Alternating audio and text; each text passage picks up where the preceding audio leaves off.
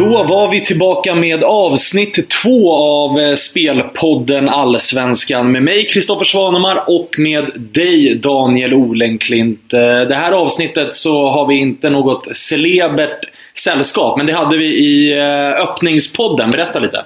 Ja, giganten Glenn Hussein gästade oss i den podden.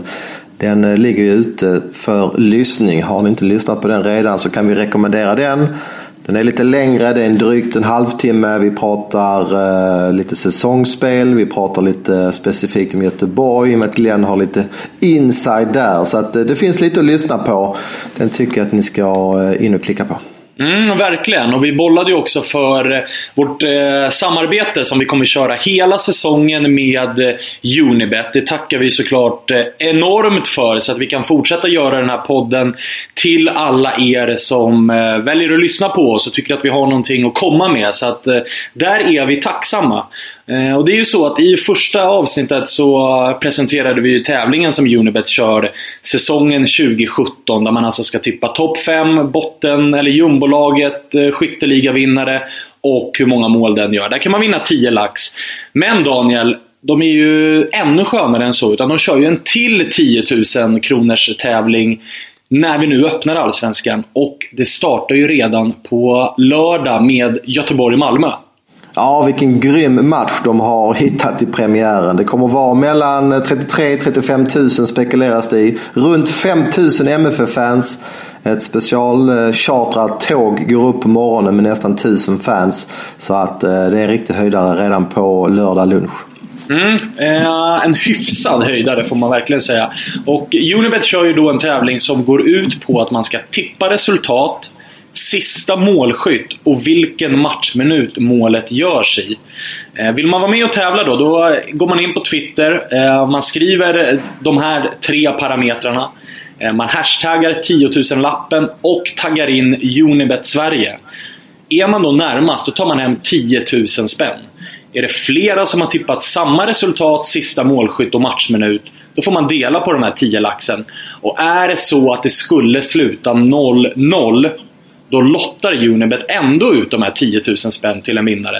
Så att pengarna ska ut. Det är ingen som kommer spara på de här, utan de ska ut, så in och vara med och tävla. Daniel, hur tror du att det går i den här matchen? Ja, jag har faktiskt mitt enda speltips i den här matchen. Du pratade om 0-0 där och utlottning, och det skulle inte göra mig ont i alla fall. Jag har en tanke att det här kan bli en ganska tight match. Jag tycker jag har några hyggliga argument för detta. För det första, det är en premiär. Vi vet att lagen alltid i början på säsongerna vill sätta sitt försvarsspel. Sen kanske man spelar lite mer offensiv fotboll. Vi vet även att planerna, den här matchen spelas ju på naturgräs, kommer ju inte vara några golfgriner här nu de första veckorna. Det är alltid tungsprungna planer och det är inte helt lätt att spela kreativ fotboll. Och, jag tycker det är enklare att förstöra kreativ fotboll än att skapa kreativ fotboll på sådana här planer. Så det tycker jag är en faktor här nu de första veckorna. Tittar vi i Göteborg, de har inte direkt tryckt in mål på slutet. Man slog Falkenberg i genrepet 1-0. Spelade 1-1 mot Kalmar i en annan träningsmatch. Sen förlorar man då i Svenska cupen med 1-2 mot Norrköping. Men de har ett vettigt försvar i Göteborg. Det enda negativa där är att målvakten, han är bara 18 år. Ett nyförvärv, och det är ju naturligtvis lite grann frågan hur han håller på den här nivån. Men Göteborg har valt att satsa på ungdomen här, och jag räknar med att de har fog för det valet och att han håller måttet. Tittar vi i Malmö, tung skada på anfallare Berget. Berget har ju spelat anfallare under träningsmatcherna. Spelade mycket yttermittfältare i fjol, men anfallare i år. Han är skadad, han är borta. Dessutom stod Rosenberg över måndagsträningen. Nu låter det idag onsdag kväll när vi spelar in som att han ska vara redo, men det är ju inte optimalt att ha lite känningar här bara några dagar innan matchen. Så att lite minus är det i Malmö när det gäller offensiven. Och tittar vi på omvänt då, Malmös träningsmatcher, det har inte heller varit speciellt mycket mål. Förlorade mot AFC Eskilstuna i genrepet, 1-1 mot Molde matchen innan, 1-0 Jönköping Södra, 1-1 Rosenborg gången innan. Så att även där har det varit ganska tajta resultat och ett bra försvarsspel. Så att jag landar i ett underspel. Man kan välja här vilken lina man tar, men jag tycker att 2,25 under 2,25 till 2,05 just nu är bästa spelet. Med den motiveringen så är det svårt att säga emot faktiskt. Men det spelas faktiskt mer fotboll i inledningsdagen. Det är Halmstad, nykomlingarna mot Östersund. Ett Östersund som många tippar kan vara med hela vägen och utmana allra högst upp i toppen. Och jag är ju lite sugen. Jag sneglar lite grann mot gästerna här som står i strax över 2 gånger. Men det som gör att jag väljer att ta det lite lugnt här och avvakta i alla fall lite live, det är ju den faktorn du pratade om ganska tidigt där, nämligen naturgräs. Östersund är ju ett ordentligt konstgräslag. Försäsongen har också präglats av visserligen bra resultat, men framförallt matcher på just konstgräs. Nu ska man åka ner till Örjansvall, som visserligen brukar se bra ut ganska tidigt, men det brukar sällan vara en matta som tillåter någon tiki-taka-fotboll, och det är den Östersund helst spelar. Så att det är väl det som talar emot. Annars så ska ju det här vara 2 lag som är ganska långt ifrån varandra i tabellen. Kan tänka oss ett Östersund som är på den övre halvan och Halmstad som kommer få kämpa hårt för överlevnad. Så att hade den här matchen legat i ett par omgångar in, då hade jag nog klivit rakt in här på Östersund. Men nu väljer jag nog att avvakta lite här ändå, Daniel. Ja, nej, men det är nog bra faktor du har där. Jag tror inte att Halmstads vaktmästare och planskötare får order om att klippa det kortaste gräset i den här matchen. Det brukar vara lite extra långt just på Örjansvall, så att det blir lite nya förutsättningar för Östersund som ju är, som du säger, är vana från konstgräs.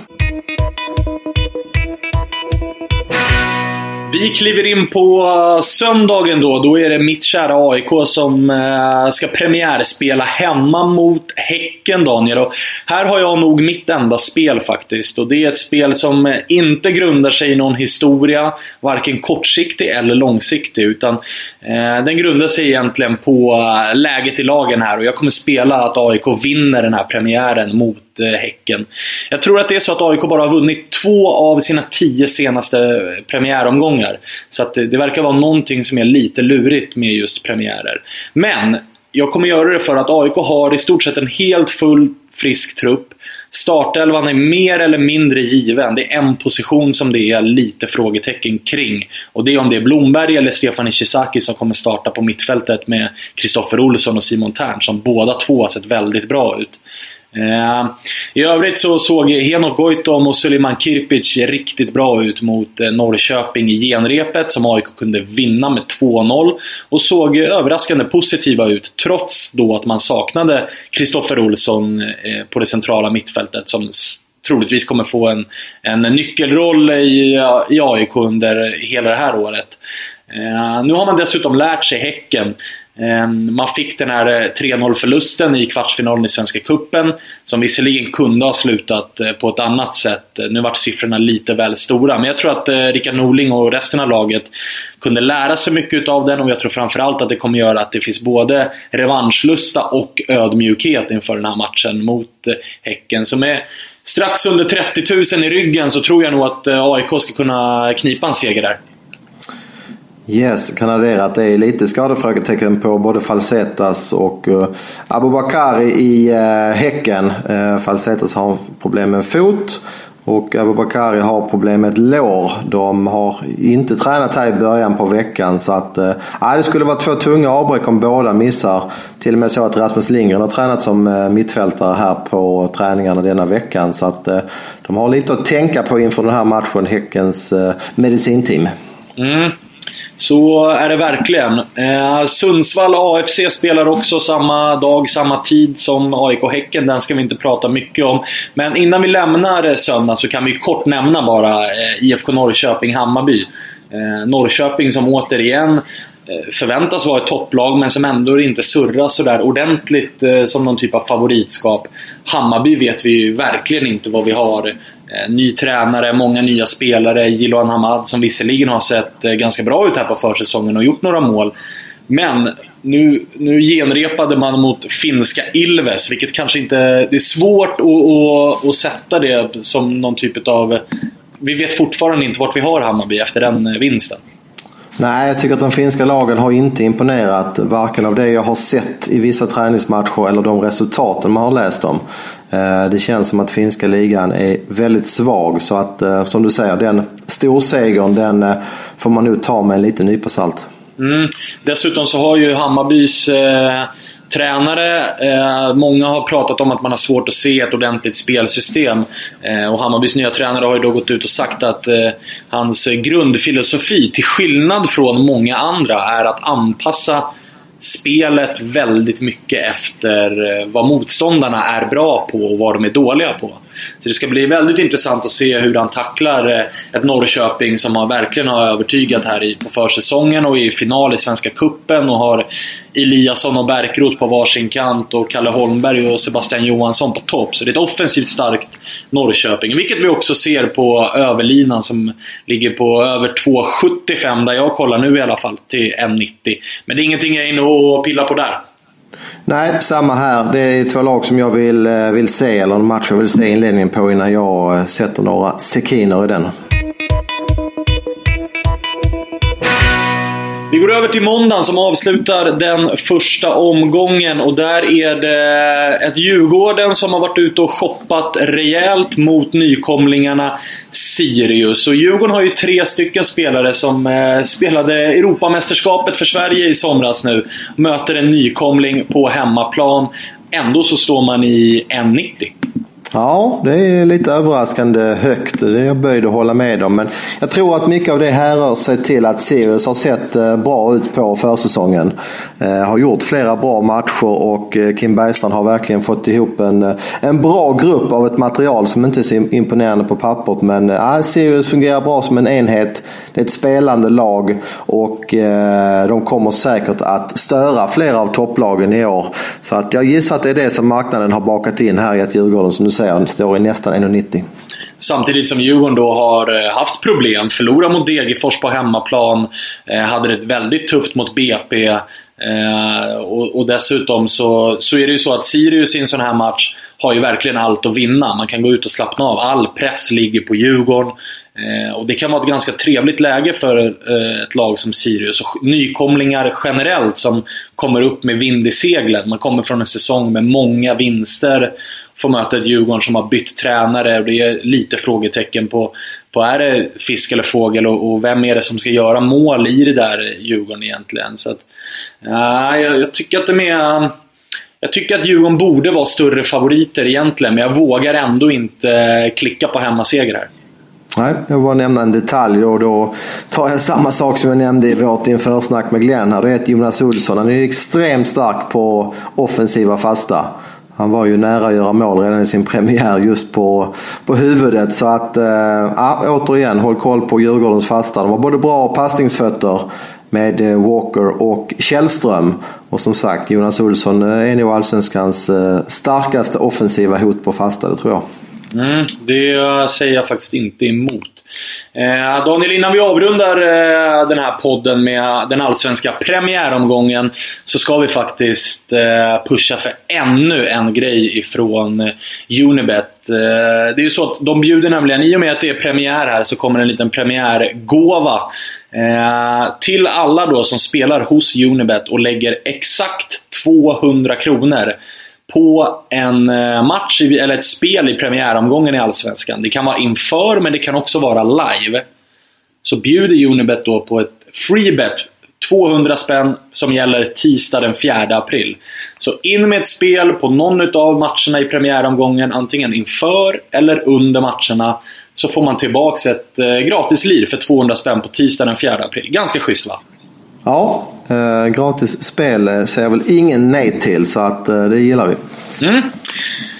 Det var det vi hade för den här gången. Glöm inte heller att ratta in den vanliga spelpodden. Den kommer komma ut fredag runt middagstid, Daniel. Både du och jag ska ut och resa lite grann, så därför så får vi lägga om schemat lite och hitta tid. Men den kommer ut fredag, det vill vi lova, om tekniken och allting är med oss. Där snackar vi ju om den europeiska fotbollen, där ligorna äntligen drar igång igen efter landslagsuppehållet. Ja, exakt. Tanken är väl att Neapel ska möta London där någonstans på vägen i någon telefonlina.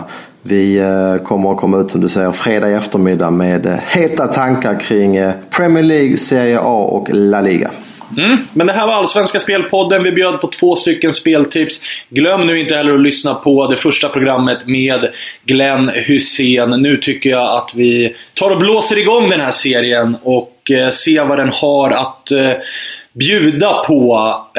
Vi hörs igen fram mot helgen och i nästa vecka när vi är tillbaka med den 3:e Allsvenska podden.